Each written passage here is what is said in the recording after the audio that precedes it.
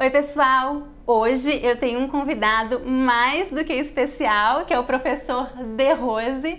Eu trabalhei com o De Rose por 10 anos em São Paulo, antes de me mudar a Nova York. E hoje eu estou muito feliz em estar aqui com ele e nós vamos bater um papo sobre português, sobre erros de português que os brasileiros cometem.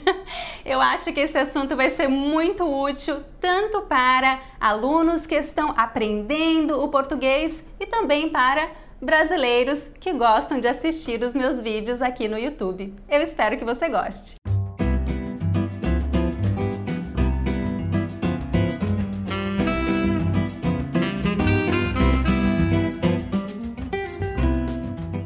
Uma das coisas que eu sempre admirei em você foi esse seu cuidado com a nossa língua portuguesa. E você até chegou a escrever um livro sobre isso, que é o Falando Bonito, né? Um livro de bolso incrível. Eu recomendo que todos os brasileiros leiam, todos os brasileiros deveriam ler. E também alunos que estão estudando português como segunda língua para evitar cometer estes tipos de erros. E eu gostaria de saber o que te inspirou a escrever esse livro. Bom, eu sou um pouco abusado, porque eu não sou professor de português, nem de gramática, não sou linguista, e vou escrever um livrinho sobre a nossa língua. Mas o motivo é o seguinte, nós temos professores do nosso método, do De Rose Método, no mundo inteiro, e muitos vão ao Brasil e aprendem errado com os brasileiros. Eu posso apostar que 100% dos brasileiros que estão nos escutando erram nisso. 100%? 100%. O quê? Estou apostando. Quando você diz meu óculos. Ah!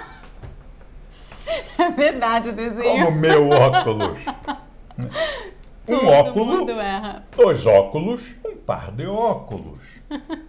Uns óculos. Vou pegar uns óculos. Vou comprar uns óculos. Ou um par de óculos. Os meus óculos. É verdade, é verdade. Ninguém fala meus óculos, que é a maneira correta. Você tem razão.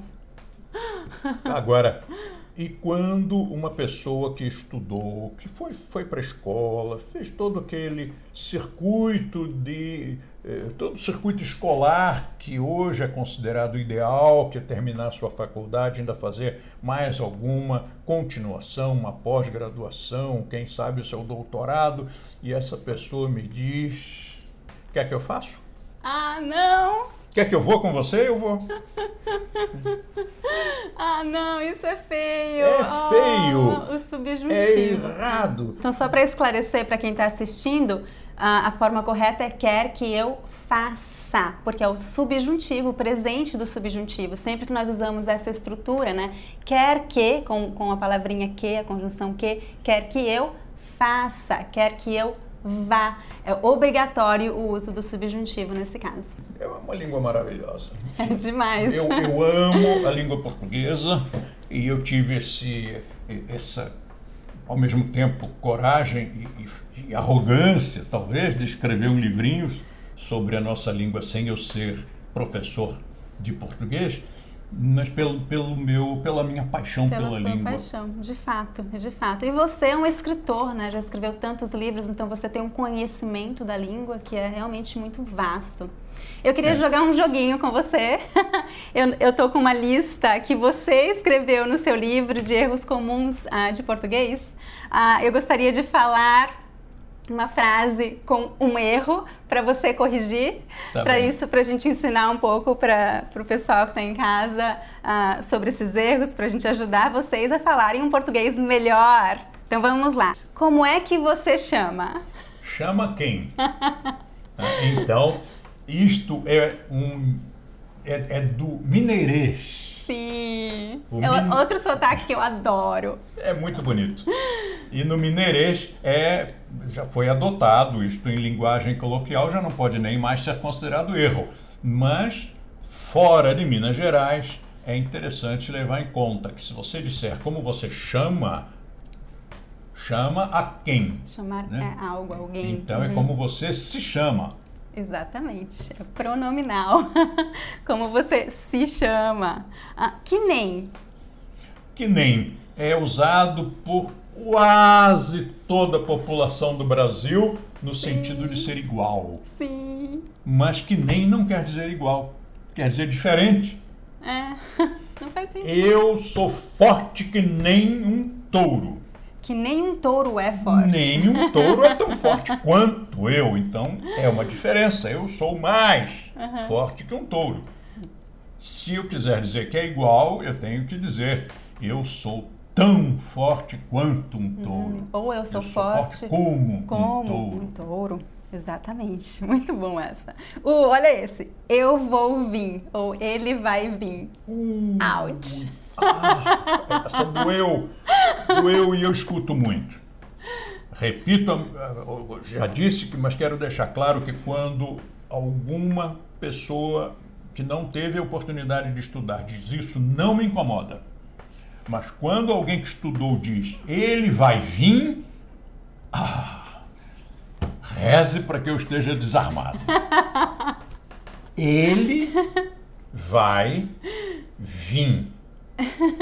Ele vai, a minha intenção me referir ao futuro. Vim é passado. Então, eu misturei futuro com passado. Vai, vim. E depois é ele, terceira pessoa. Vim, primeira pessoa.